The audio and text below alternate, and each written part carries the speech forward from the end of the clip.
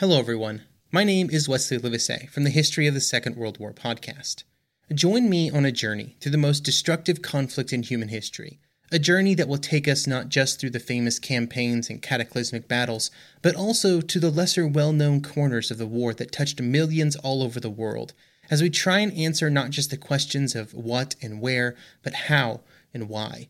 You can find History of the Second World War on all major podcast platforms or at historyofthesecondworldwar.com. History That Doesn't Suck is a bi-weekly podcast delivering a legit, seriously researched, hard-hitting survey of American history through entertaining stories.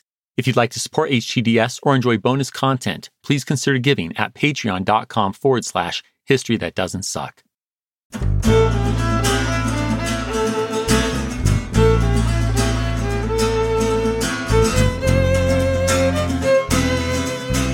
Welcome to History That Doesn't Suck. I'm your professor, Greg Jackson, and I'd like to tell you a story. Samuel Slater stands at the edge of the River Thames in London, England. Gripping his bag as a slight breeze tosses his light hair, the 21-year-old watches sailors unload raw cotton, rum, and other such colonial cargo from countless ships packed so tightly into this part of the Thames. Known as the Pool of London, people say you can hop from one ship's deck to the next. Finally, the youthful but brilliant mechanic's large round eyes lock onto one specific ship. It's the one taking him to America today. Sam hopes to make a new life and fortune there. All he has to do is make it aboard without getting arrested first. See, Sam lives in a time of immense change. It's September 13th, 1789, and as you already know from recent episodes, this is the first year of the French Revolution and the United States' new federal government under President George Washington. But Britain's changing too. It's developed mind-blowing technology, water-powered machines. Yes, machines! They've made the cost of producing thread and cloth plummet. And since Britain alone has this technology and the economic edge it provides, Parliament's forbidden anyone who knows much about these modern marvels, people like Samuel Slater, from leaving the United Kingdom. You heard that right. As far as the British government's concerned, this barely not a boy from Derbyshire, England, has a head full of top-secret technology. But he's ambitious. God, is Sam ambitious. And he knows greater opportunities just waiting for him in America. He's even seen an ad from a Philadelphia newspaper offering a reward for anyone who can build one of these industrial machines. So, Sam is drawn like a moth to the flame. He won't settle for working in the UK's saturated market. It's time to break the law. And he's been careful. Sam hasn't so much as whispered a word of his illegal plan to abscond to America, not to a soul. Not even his own mother, who thinks her beloved son is only heading as far as London. Sam's disguised himself too. Coming from a yeoman farm family, our mechanical genius has dressed as though he's continued in the family business. And as a further precaution against arrest, he carries no notes, no blueprints. Sam has committed to memory every jot and tittle needed to recreate a factory full of water-powered thread-making machines across the Atlantic. He's like a walking flash drive of technical data. Well, I think you can now appreciate why Sam's staring so intently at this ship he's about to board, slowly bobbing in the Pool of London. I wonder, does Sam see it and have any last thoughts of the factory he worked in here, or the competition he hopes to make for his friends? I know he's thought of his family. He's just dropped a letter to his mother in the post so she won't fear the worst. He's willing to do that now because he'll be long gone by the time that letter arrives. Even if she ratted him out, he'll be safe. Well, assuming he doesn't get caught in the next few minutes, that is. So let's do this, Sam. Clutching his bag filled only with the personal items a farmer would carry, he walks towards the ship. I have to imagine some fear is settling in. Is his heart pounding a little harder? Oh, and there are some soldiers. No surprise, thieves love to rob these cargo-laden ships, usually fresh from or heading to British colonies. But how can Sam be sure that's all they're here to do? After all, their petty crimes are nothing compared to what Sam's doing. His heart races. He feels a beating in his temples. And why is that soldier looking at him? Whew. Just give a nod, Sam. Yeah, okay, he's looking away. Man, it's close. Well, maybe not, but it felt like a close call. Okay, Sam's at the ship's plank. Time to board. One step after the other, Sam. Play it cool. You got this.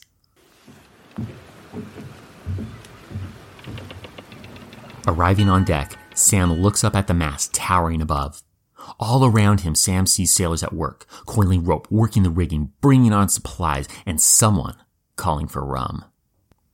Okay, a few people are calling for rum. Has he made it? I'll bet the moments between now and when the ship weighs anchor to set sail feel like an eternity. But finally, it happens. Soon enough, Sam watches his native homeland slowly disappear from sight, never to be seen by his large, round eyes ever again. Slater the traitor. That's what Samuel Slater's once countrymen will call him when word of what he's done gets back to Britain. And maybe that's fair. He did just sail off to give Britain's best economic advantages to the Americans, to those rebels. So it seems America's Industrial Revolution is starting off the same way its political revolution did, with rebellion and risk. And if that's who Sam is, well, he's going to do just fine as a Yank. The country is barely off the ground, yet here we stand at the dawn of a new era, industrial America. Well, maybe I should say the start of the dawn of a new era, because today we are only talking about the start of Industrial Revolution. That means we're focused on factories in the north producing cloth and yarn, the industry Sam works in. To do that, I'm going to start by telling you how the British got industrialization underway in the early 18th century. Then we'll head to the early American Republic, where we'll learn about the cottage industry, contrast the views of Thomas Jefferson's Republicans and Alexander Hamilton's Federalists on industrialization, then hear about Alexander's own botched attempt at building an industrial town in Jersey. But after acknowledging American industrial failures, we'll turn to the resounding success stories of the newly arrived Samuel Slater and a brilliant New Englander named Francis Lowell, or Frank, because we're tight with him. These two titans of textiles are setting the American North's economy on a whole new path. They will change America forever. It's another chock-full episode, so shall we? Let's head to early 18th century Britain. Rewind. Do you know what textiles are? You probably do, but since I had no freaking clue what that word means until I first learned a little bit about the Industrial Revolution as an undergrad, I'll define it for you anyway. It's cloth, it's thread, it's yarn. The material can be cotton, wool, flax, or one of those crazy synthetic blends that wick away the sweat when you exercise. Whatever. The point is, we are talking about thread and cloth. So the very clothes you're wearing right this minute, at least I assume you're wearing, I'm not here to judge how or when you listen to podcasts. Those clothes are textiles. Now, whether you're in ancient Egypt with me in 18th century Britain or in the 21st century, those textiles start with raw material like cotton. After prep work, we can spin raw material into thread or yarn on a spinning wheel, like Rumpelstiltskin did in the fairy tale. If you don't get that reference, let me jog your memory. He sat at a spinning wheel and spun straw, a raw material, into golden thread. If it still doesn't ring a bell, get on Google and catch up on your folklore. Anyhow, if we want that yarn to become cloth, we have to take that yarn a step further using a thing called a loom. They come in different shapes, but basically it's a frame that lets you run the yarns in a different pattern that weaves them together. Take a close look at your shirt right now. Well, not you, you're driving. I'm talking to the other listeners. Come on, get your head in the game. You can look at your shirt later. The rest of you, do you see the small lines or other patterns? Yeah, that's because a loom snugly pulled those yarns together to make the cloth that is now your shirt. This whole process is long and tedious, but that begins to change when industrialization takes a small step in the 1730s. That's when those ingenious Brits invent the flying shuttle. Patented by John Kay, this looks like a hand-sized canoe, and with the flick of a wrist, it can fly through the loom, saving the person working it a ton of time. 3 decades later, in the 1760s, James Hargreaves invents another incredible device called the spinning jenny, which can wind several bobbins of thread at the same time. It'd be like if Rumpelstiltskin could work 8+ spinning wheels at once, so this is a huge time saver. Then Sir Richard Arkwright comes along and makes the spinning jenny even more awesome. He sets up these machines in factories next to rivers and uses water wheels to make things run.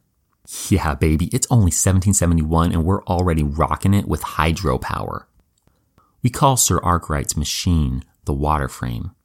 But we aren't done. Samuel Crompton improves the design even more. His 1779 machine, called the Mule because of what a beast it is, spins fine yarn and increases output. If you lost track of the bobbin-producing machines or names of these inventors, don't worry. Here's the big takeaway. Before Benedict Arnold has even betrayed America, Britain has invented machines that crank out hundreds of bobbins of thread in the time it takes the rest of the world to make a single one. Nuts, right?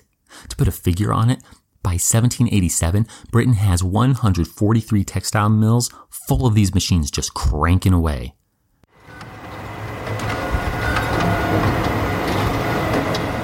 And although we aren't going to get into them too deeply today, other critical non-textile changes are also occurring.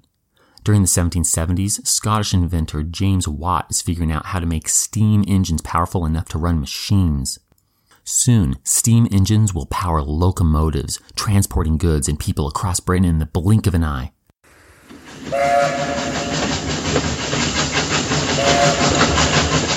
Of course, those trains are only possible because, in the 1780s, England's Henry Court is revolutionizing the iron industry with a new smelting process, producing the incredibly malleable yet strong material known as wrought iron. And what's more, these non-textile inventions are making textiles cheaper too. How so? Well, steam engines strong enough to power a train can power industrial factories, meaning they are no longer limited to existing near strong current rivers for hydropower.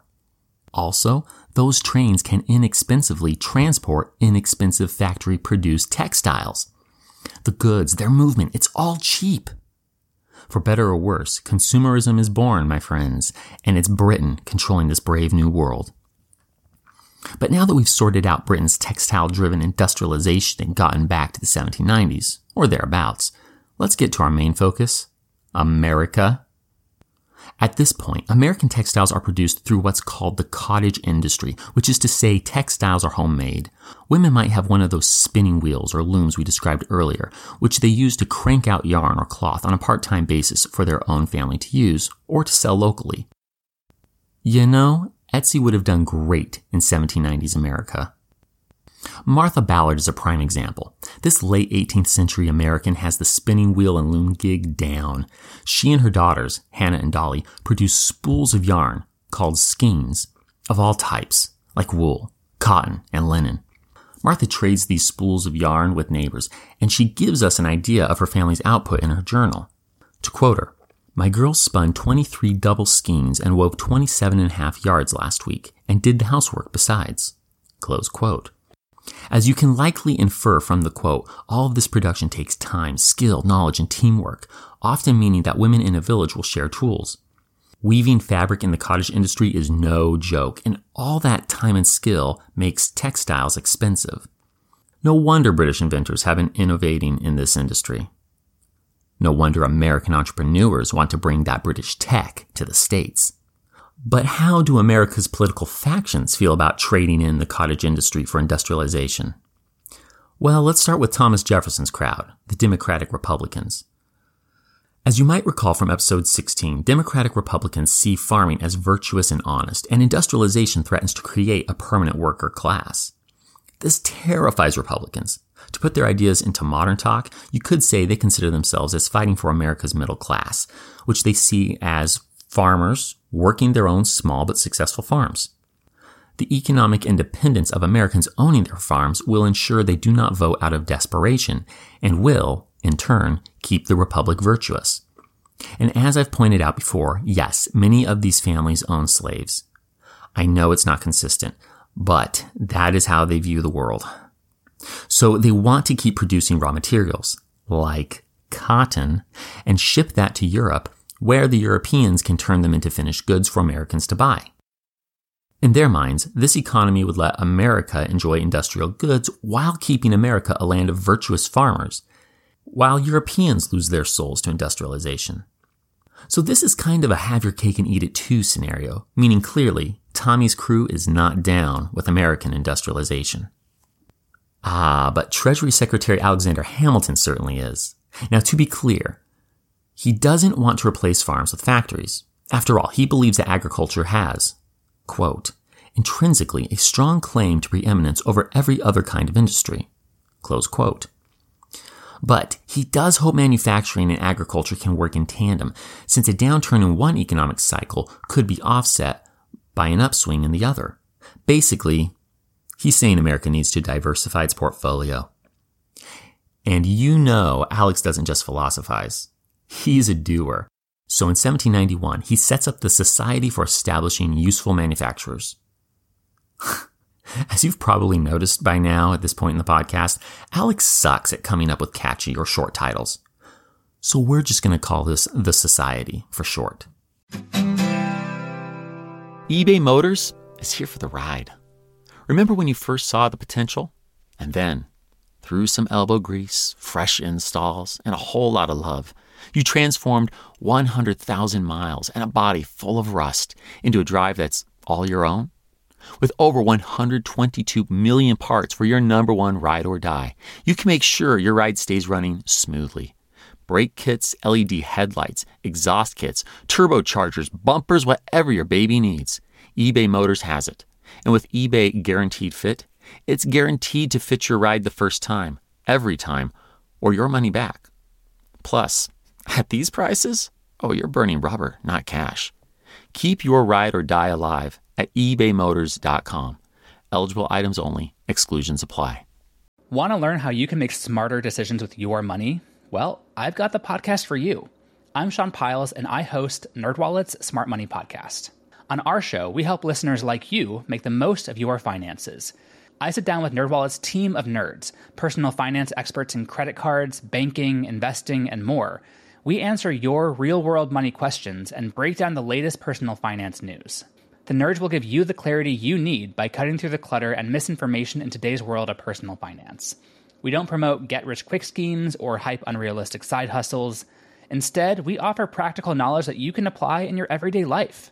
You'll learn about strategies to help you build your wealth, invest wisely, shop for financial products, and plan for major life events. And you'll walk away with the confidence you need to ensure that your money is always working as hard as you are. So turn to the nerds to answer your real-world money questions and get insights that can help you make the smartest financial decisions for your life.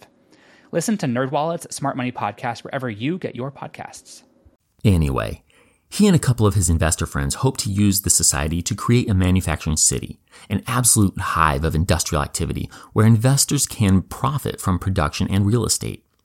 And since Alex knows that most factories of the day suffer from a crippling lack of capital investment, he proposes that government bonds, now a thing thanks to his new financial plan, as you might recall from episode 16, be used in addition to private investment to fund the society's projects.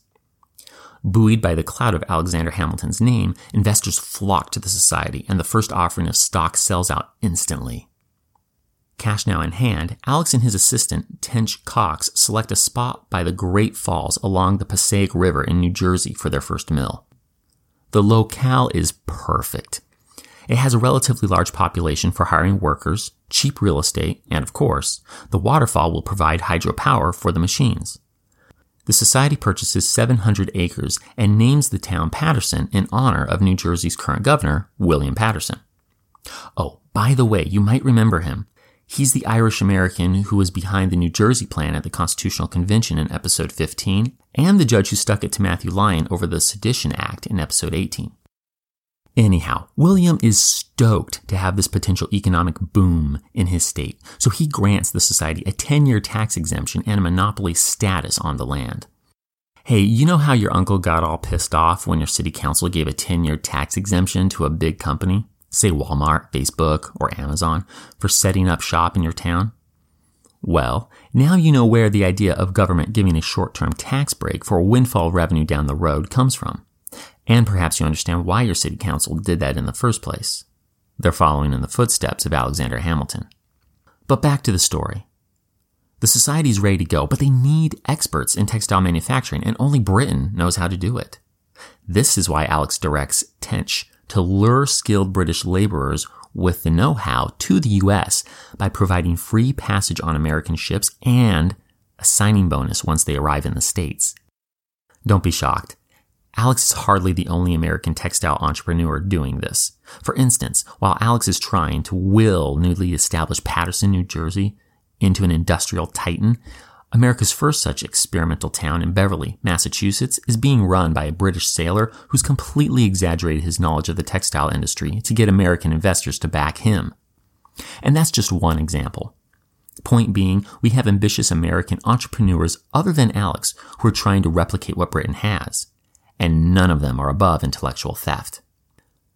And oh, does Alexander Society need some expertise. Their management sucks. Not only is the board of directors chock full of New York and New Jersey investors who know nothing about manufacturing, but Alex has appointed his buddy, the full-blown gambling addict William Dewar, to the board. And what happens when you give a compulsive gambler other people's cash to invest during a growing economic bubble? I don't know how the normally brilliant Alexander doesn't see this coming. The bubble pops in the spring of 1792 and William loses everything. The directors look through the books and find the gambler has poorly invested and lost every last cent of the society's money.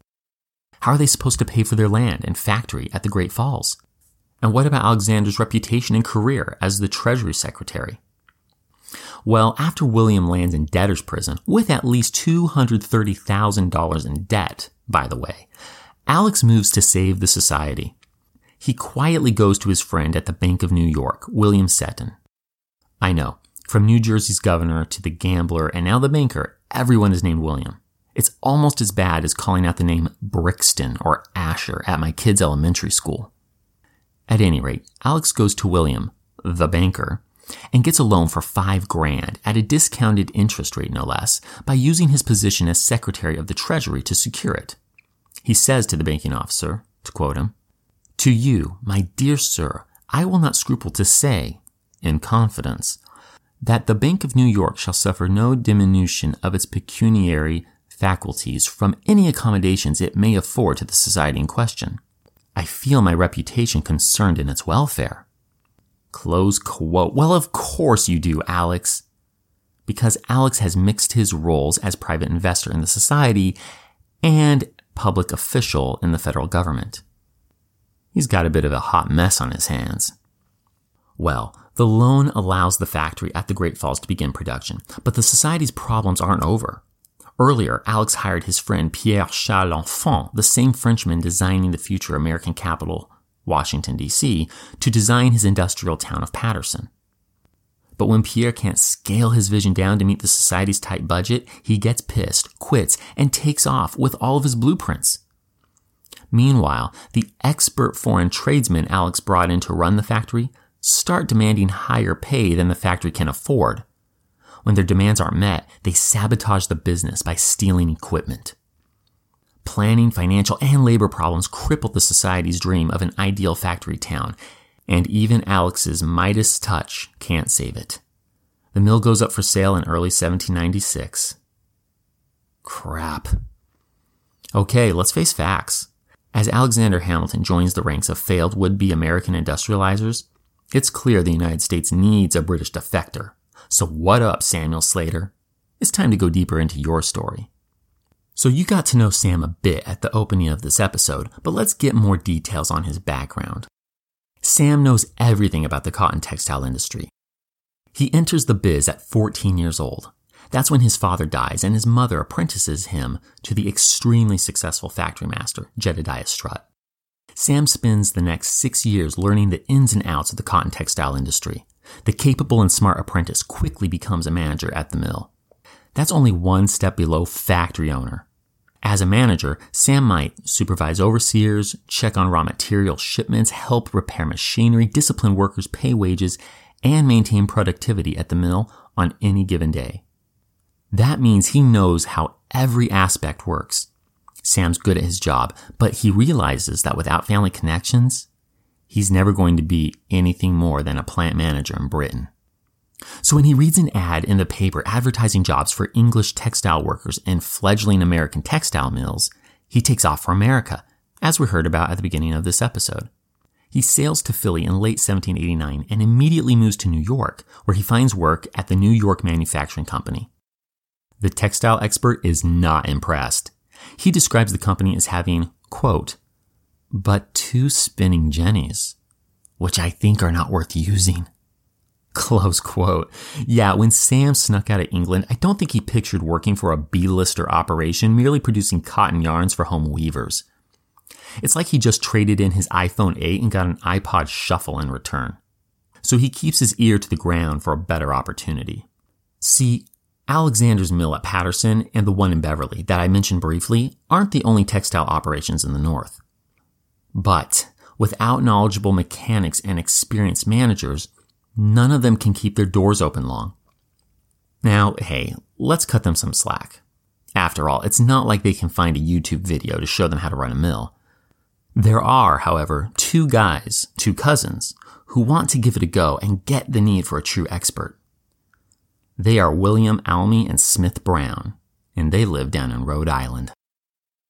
Well, despite being in New York, Sam hears about this new venture in Rhode Island. He immediately writes to one of the financial backers of this would-be mill, Smith Brown's cousin, Moses Brown. He outlines his qualifications and expertise to Moses, saying, quote, I flatter myself that I can give the greatest satisfaction in making machinery, making good yarn, as any that is made in England. As I have had the opportunity and an oversight of Sir Richard Arkwright's work and in Mr. Strutt's mills. Close quote. But, given his awesomeness, Sam also makes it clear that he doesn't just want to work as an employee. He wants to be a partner. Though at first hesitant, William and Smith ultimately agree to this, and Sam leaves New York to make his way to Pawtucket, Rhode Island, in January 1790. At first, he boards with a local family in Pawtucket because, let's face it, this small town doesn't have a Marriott Residence Inn. Sam immediately demonstrates he wasn't lying when he put expert in spinning equipment on his resume. The former textile mill manager quickly gets machinery, including a water frame, up and running. He also gets a local labor force trained in no time, and by early fall 1790, the mill is cranking out bobbin after bobbin of cotton yarn.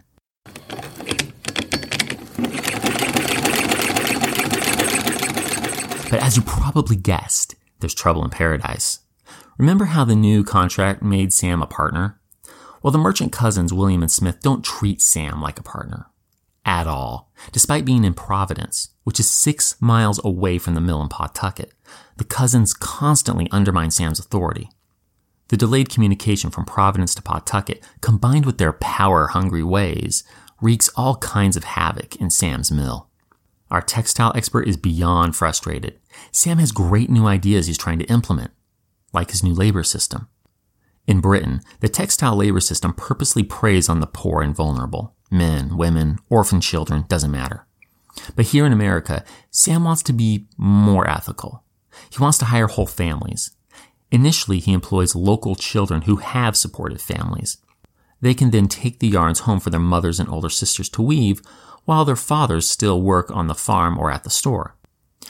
Now let me take a minute to address late 18th century America's views on child labor. While Americans fear the development of industrial towns will destroy Republican virtue, this is predicated on British hiring practices. But Sam's practice of hiring local kids with supportive families satisfies Americans of the day because it manages to, number one, avoid creating a factory town, since we don't have the poor flocking to fill factory jobs, and number two, supplement the incomes of subsistence farmers and local artisans without killing the cottage industry. Basically, this is a low-grade level of industrialization with which even Thomas Jefferson might be able to square his agrarian views. And maybe, just maybe, Tom and Alexander Hamilton could even agree on this. Alex has this to say on the topic. To quote him, "In general, women and children are rendered more useful, and the latter more early useful, by manufacturing establishments than they would otherwise be." Close quote. So in short, Americans of the period do not see child labor as exploitation. I know, but that's where we're at currently. So now that you understand where Americans are coming from on labor practices, let's point out that Sam's lofty dream of hiring families with farms and some degree of stability doesn't quite become reality. It's mostly landless men and their families answering Sam's ads. In other words, The local farmers and artisans' families aren't forming his hiring pool. It's still the poor and desperate. After all, Sam offers good benefits that really appeal to these down-on-their-luck people. His workers are paid in cash and credit to the company store, where they can buy the foodstuffs and home goods they need. And I don't mean to sugarcoat it. This is hard, dirty, noisy work 6 days a week and includes kids as young as 4 years old. But sadly, Sam's benefits, practices, and aspirations still put him on the more moral side of early industrialization. See, Sam does try to pay his workers in full and on time. And he tries to keep the mill well supplied so that there's regular work for the employees. But his merchant partners are inhibiting Sam's ability to run the mill. William and Smith control all the money and supplies for the mill, and they won't allow their British partner to handle any part of the budget. Sam can't even order raw cotton for his mill, even though he's running it. He has to ask his partners to supply cotton. He writes, to quote, "The machinery is now principally stopped for want of cotton wool." Close quote. No response. A week later, he writes again, this time begging for supplies. Quote, "Please send some fleece cotton. If not, I must unavoidably stop the mill after this week." Close quote. William and Smith's penny-pinching ways are causing problems with payroll as well. The merchants control all of the cash that Sam needs to pay his workers and stock the company store. And the families he employs want to actually get paid. Luckily, since Sam doesn't hire orphans, these child laborers have parents who are looking out for them. In fact, some of the parents even pull their kids out of the mill when Sam can't pay. More than just, right? These kids aren't Continental soldiers after all. But despite working with guys that make Dunder Mifflin manager Michael Scott from The Office look competent, Sam is able to grow the business. The factory outgrows the small clothier's shop, and the partnership builds a new water-powered factory on the Blackstone River in 1793. At the same time, Sam marries a local woman, Hannah Wilkinson, who proves to be an innovator in her own right. One evening, Sam brings home a sample of yarn that he spun at the factory out of long-staple Suriname cotton. He tells Hannah that he plans to use the extremely smooth yarn to produce fine cloth. But Hannah has a better idea. She takes a small amount of the cotton and spins it at home into thread for sewing clothing. Her thread is incredibly strong and resists breaking because it's 2-ply. And yes, that's exactly what it sounds like. Just like the 2-ply quilted northern sitting in your bathroom cabinet, Hannah's 2-ply thread resists breaking under stress. Hannah applies for a patent for her method of producing durable cotton thread in 1793. She's the first woman to receive a patent in her own name, not under the name of her husband or father. The patent is issued to Mrs. Samuel Slater. Okay, maybe it's not exactly her name, but it's a step in the right direction. After the new factory opens and Hannah's invention gets patented, Sam starts working toward opening another mill, independent of his jerk partners. Yeah, that's right. It's time for the self-made British immigrant to find others who will show him respect. Sam teams up with his in-laws and sets up the Samuel Slater Company. They build a mill about 10 miles away in Rehoboth, Massachusetts, and Sam runs both mills for several years. At his new mill, Sam and his in-law partners are able to solve some of the problems that exist in Pawtucket. Then, when Sam's brother John joins him in the U.S., the two partner up and take factory management to a whole new level. In 1806, Sam, his brother John, and a few other partners buy 122 acres of land and build another mill. John plans out the village of Slatersville, just a little self-aggrandizement going on there, nice John, with farms and company cottages surrounding the mill. So Sam and John are making a place for poor farming families that need income from the mill, and they still employ the whole family. The husband and fathers can rent and farm the land, while the wife and children work at the mill. The yarns created in the mill are sent home for mom and her daughters to weave, though the company does dive into their personal lives a little bit by making rules regarding drinking and disorderly conduct to keep the town squeaky clean. I know, it sounds a little bit like the premise to a teen dystopian trilogy to me as well. But this system, spinning mills that use Arkwright spinning frames run by partnerships that use a family labor system, is wildly successful. In fact, It becomes known as the Slater or Rhode Island system, and a lot of mills in the North copy it. Perhaps that's why future President Andrew Jackson will later refer to Sam as the father of the American Industrial Revolution. But the Slater system is only one model and success of early American industrialization. It's time I introduced you to the other great industrial success. Ladies and gentlemen, I give you Francis Cabot Lowell. When Johann Rall received the letter on Christmas Day 1776, he put it away to read later. Maybe he thought it was a season's greeting and wanted to save it for the fireside. But what it actually was a warning, delivered to the Hessian colonel, letting him know that General George Washington was crossing the Delaware and would soon attack his forces. The next day, when Rall lost the Battle of Trenton and died from 2 colonial Boxing Day musket balls, the letter was found, unopened, in his vest pocket. As someone with 15,000 unread emails in his inbox, I feel like there's a lesson there. Oh well, this is The Constant, a history of getting things wrong. I'm Mark Chrysler. Every episode, we look at the bad ideas, mistakes, and accidents that misshaped our world. Find us at constantpodcast.com or wherever you get your podcasts.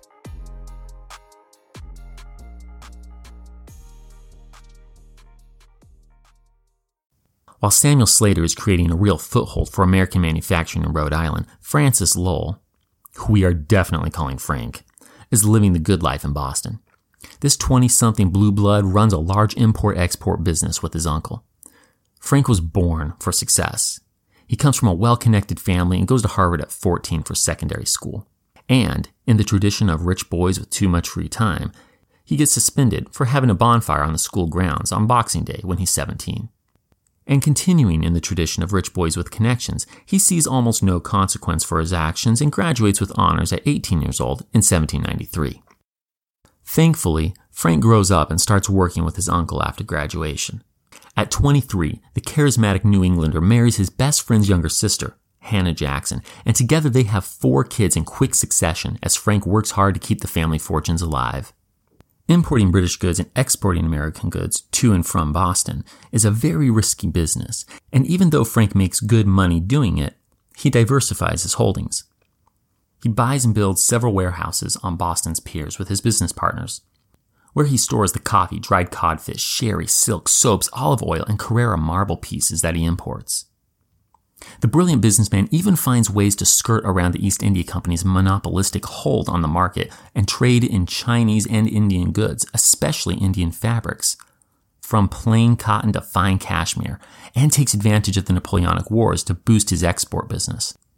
And Frank puts his high profits to use by buying land. Charismatic Bostonian rocking it in the import-export world. Is it just me, or does Frank kind of remind you of John Hancock from episode 3? At any rate, all of the stress from his day job is definitely taking a toll, and Hannah isn't doing much better. What they need is a vacation, so the whole family goes on a European grand tour in 1810. The now 35-year-old Frank sails with his wife and their 4 kids, John, Susan, Frank Jr., and little 3-year-old Edward, in June. They settle in Edinburgh, Scotland. The kids even go to school in between side trips around the country. Frank and Hannah would love to visit France too, but Britain isn't allowing foreigners to enter the country from France right now, so they content themselves with England, Wales, Scotland, and Ireland. Hashtag first world problems.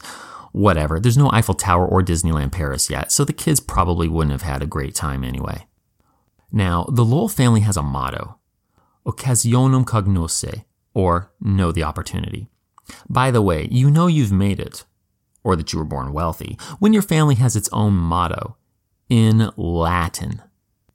Anyhow, Frank has obviously put the idea to use in his successful import-export business, and he follows it while he's on vacation in Britain. Like our favorite Caribbean-born founder Alexander Hamilton, Frank has long thought that Americans need to start producing goods on their own. So, in true know the opportunity form, he goes into spy mode to try to figure out the secret of British industrial success. Frank does this by popping into textile mills around the country and playing the part of a humble, naive, and innocent tourist. You can imagine his dialogue with the factory managers, right? Since we have no details on these conversations, though, let me give you an imagined dialogue. "Hey, buddy, I was just in the neighborhood and wow, your cotton mill looks fascinating," Frank might say. Really?" The somewhat bewildered manager might respond while thinking, what kind of a tourist visits a textile mill? Bloody Yanks have no idea how to take proper holidays. Frank, I imagine, continues, "Oh yeah, and I just can't help but notice how amazing your cotton mill looks. Could I, peek inside? I'm sure you're an absolute genius about all these machines. I'm so clueless. Would you mind giving me a tour?" So again, my dialogue is imagined, but Frank somehow finagles his way into several textile plants while in Britain. He tours mills mostly in Lancashire and observes the impressive machinery, but his letters to friends are very light on the details, which is smart. Remember, those protective British rules prohibit the export of drawings, plans, and specs, so Frank can't really describe anything he sees without breaking the law. But as he tours textile mills, he sees the greatest British invention of the day, the power loom, which is the next-gen machine even more awesome than the mule we talked about earlier. Everyone in America is simply spinning yarns and sending those yarns out to home weavers. The really advanced mills might even employ hand weavers right there in the shops, but there is not a single working power loom in the United States. So day after day, at factory after factory, Frank watches the power looms work. He memorizes every detail of this machine that is the culmination of nearly a century of British industrialization while imagining how to make this happen back in the States. But there is one thing about British textile mills that doesn't impress Frank: the labor system. Most British mills employ children and young women from local orphanages. They work up to 70 hours per week for meager pay. Frank sees up close how bleak life is at these mills for the laborers. He writes to a friend, quote, "We found the manufacturing towns very dirty, with great corruption of the highest and lowest classes, and a great number of beggars and thieves." Close quote. We talked earlier about Alexander Hamilton and Samuel Slater's views on child labor, where poor families are bolstered by the income brought in by the children. And the children learn a useful skill in order to improve their prospects. Yet, none of that's happening at these mills that Frank tours. Sure, some kids are apprenticed to the factory manager and trained to become mechanics and managers themselves, like Sam. But most of the workers are desperately poor with absolutely no hope of ever rising out of poverty. Frank determines while in Lancashire that he will not import the British child labor system to the US. Well, after nearly 2 years abroad and just before word reaches London that the US has declared war on Britain, don't worry, we'll fully cover that war in later episodes, the family sails home aboard the Minerva in June 1812. But as they do so, the British are lying in wait for their ship. A squadron stops them just off the coast of Nova Scotia and forcefully escorts the ship to Halifax. The Boston merchant and his family watch helplessly as British seamen dressed in dark blue, gold-trimmed uniforms board and rifle through their personal belongings. The soldiers search the Minerva twice. Every bag and box, every touristy souvenir gets inspected. Frank's family is visibly upset by the ordeal. But not Frank. He looks resolute, confident even. How is he so stark raving calm? And what are those British officers looking for anyway? Well, the British aren't stupid. They know that the affable tourist stopped in on a bunch of factories while on vacation and figure he must have notes, drawings, or models of the state-of-the-art power looms operating in British textile mills, hidden away somewhere among the bags of Union Jack t-shirts and personalized keychains. Okay, maybe those t-shirts and keychains don't exist yet. At any rate, they don't find anything. Because Frank pulled a Samuel Slater. He memorized the hell out of those British mills. In the end, Frank hires another vessel to take his family and himself back to Boston while the British waste their time combing through the Minerva. They finally arrive home in September. Upon returning to Boston, Frank wastes no time. The spying merchant is chomping at the bit to create a textile mill that will rival anything they have in Britain. He gets his brother-in-law and friends to invest in the new venture, and the Boston Manufacturing Company, which I'll call the BMC, is officially incorporated on February 23, 1813. The eager entrepreneur estimates that he'll need around $100K in capital to get the factory up and running and an additional $300,000 in liquid assets to keep the business afloat for the first few years. But after getting his family and a few friends to invest, Frank only has $55,000. So he approaches his friend, Nathan Appleton, whom he ran into several times back in Edinburgh, and asks Nathan to buy $10,000 worth of stock. Nathan hesitates. And I understand. I mean, this is like buying Tesla stock in 2012. There's no crystal ball showing Elon Musk's future success.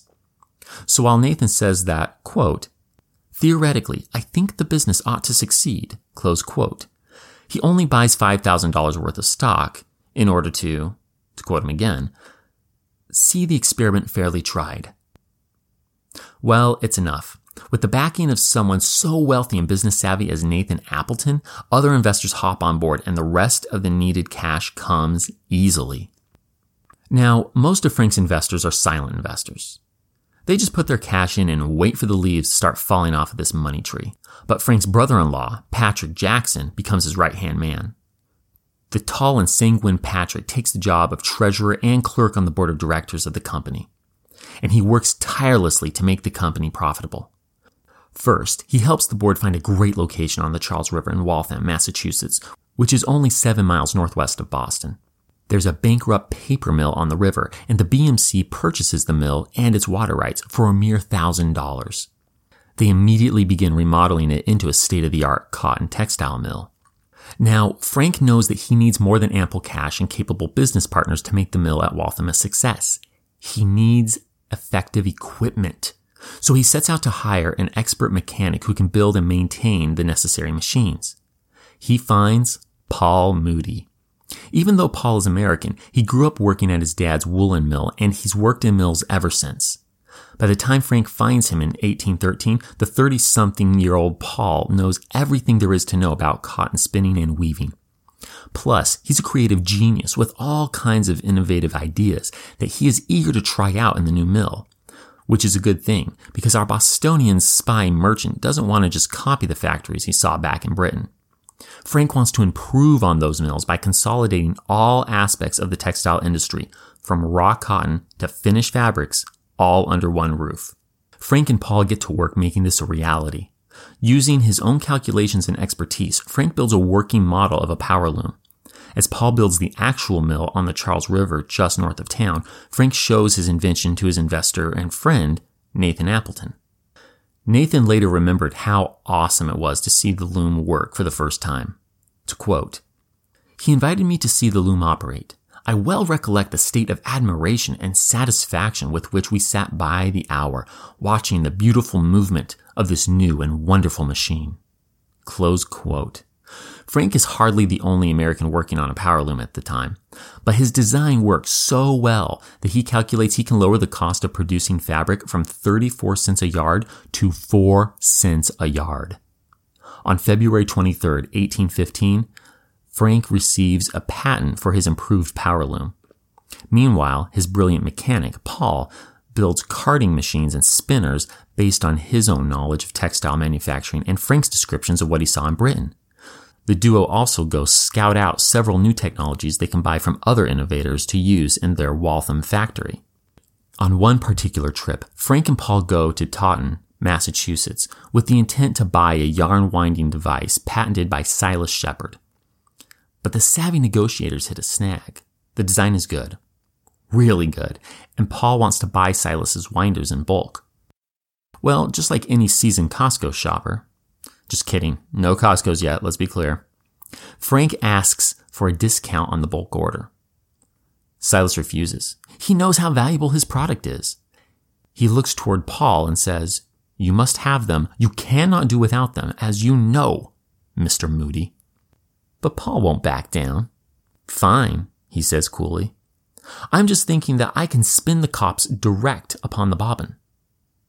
For all of you spinning novices out there, Paul means that he can ditch Silas's invention and wind the yarn directly on a spool without a device to keep the winding speeds even.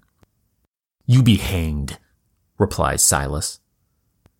But he realizes he's lost his bargaining power, so he relents. "Well, I accept your offer." "No. It is too late, Frank chimes in. And with that, the two men leave a dumbfounded Silas sitting alone in his office. But after they're out of earshot, Paul turns to Frank and confesses he was just bluffing back there. Paul doesn't know how to actually make do without Silas's winders. Frank's somewhat surprised to hear this, and you'd think he'd say, okay, let's go back in and buy them then. But no, instead, he says they'll just have to make Paul's bluff into reality. And after the pair return to Waltham, the ever-resourceful Paul totally pulls it off. He invents and patents what he calls the filling frame. And yeah, it makes his bluff a reality. So suck on that, Silas. But most of their trips are more productive than this one, and the old Waltham paper mill's remodel is completed by the end of 1814.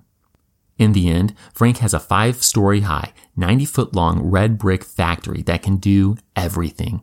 He can clean, card, fleece, spin, and loom cotton, taking it from raw, cultivated crop to the cloth used to make that button-down shirt or blouse your significant other says looks so good on you. Or your mom. I mean, that's fine. We all appreciate mom's input. Either way, your 21st century shirt is basically made of the same cloth Frank produces 4,000 yards of each week in his espionage-inspired 18th century state-of-the-art factory in Waltham, Massachusetts. And since the Waltham mill produces such high-quality, low-cost fabric, it's all too easy to sell. Frank is simply winning at life. But this innovative system of producing textiles isn't the only unique thing going on in Waltham. The company builds new dormitory-style housing for its workers. The dorms aren't fancy. The brick buildings stand 3 or 4 stories high and have a room for meals and a kitchen on the first floor. The upper floors house all the workers, plus a matron, who manages the boarding house, cooks, and enforces a curfew and church attendance for its occupants. It's entirely female occupants, that is. See, unlike the British mills and Samuel Slater's Rhode Island mills, Frank doesn't employ children. So these dorms won't house families. He knows that New Englanders would make an ideal workforce, so he wouldn't have to rely on the desperate and poor. He says, quote, "The character of our population, educated, moral, and enterprising, could not fail to secure success." Close quote. So the BMC goes against the grain and advertises all over New England for young single women, ages 15 to 35, to come work in the mill, live on site, and get paid in cash. You heard me. Cash, not company store credit. Plus, this money won't go straight to dad. The dorms are full in no time. In fact, there's a prospective employee waiting list. Don't get me wrong, they work 11 to 12 hours a day, 6 days a week in noisy factories with strict rules. But wow, they feel it's worth it. Most of these young women come from farms that are converting to more efficient growing methods and no longer need their labor. With a job like this, they can get off the farm and save some money of their own for their own future life and family. Frank's plan is meant to benefit the company and the laborer. I mean, there will be labor issues and unionizing in the decades to come, but that's a story for another episode. After Frank's early death in 1817, the company expands and establishes a new town, which they call Lowell, in his honor. They stick with their innovative founder's successful scheme, which becomes known as the Waltham-Lowell system. Other companies follow suit, and the joint stock company with a cash-paid labor force and an efficient production system become the prototype for American manufacturing in the 19th century. You know, it's kind of fun to say American industrialization got its start because Samuel Slater's a traitor and Frank Lowell's a thief. Or a spy. And yeah, it's also true from one perspective. But in another way, don't these guys embody what we tend to think of as America? These are two men who refused to take no for an answer. Men who, despite already being comfortable enough, especially Frank, chose to will a new world into existence. Chose to reject what was easy. Chose to be more than they were born to be. Instead, they said, damn the rules, and boldly crafted a new way forward. Even if we embellish that reality at times to talk ourselves into continuing on when life hits a rough patch, is there anything more culturally American than this I can, I will, and I dare you to stop me attitude? I don't know that there is. Well, between Sam's mill towns and Frank's integrated factories, the North has a new path. It will take decades, but as the American textile industry grows and as other aspects of industrialization, like railroads and steamboats, expand, the North will eventually become an industrial powerhouse.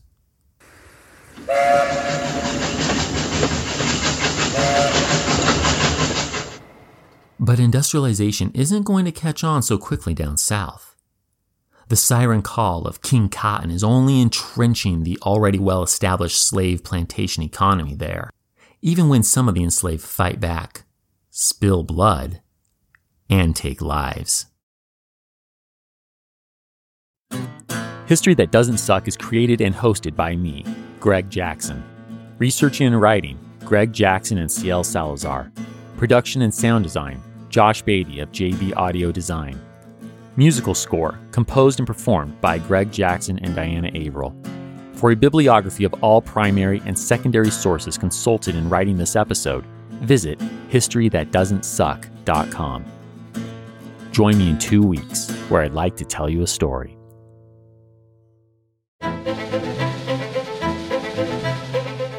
History That Doesn't Suck is created and hosted by me, Greg Jackson. Special guest, Professor Ben Sawyer. Production by Airship. Sound design by Molly Bach.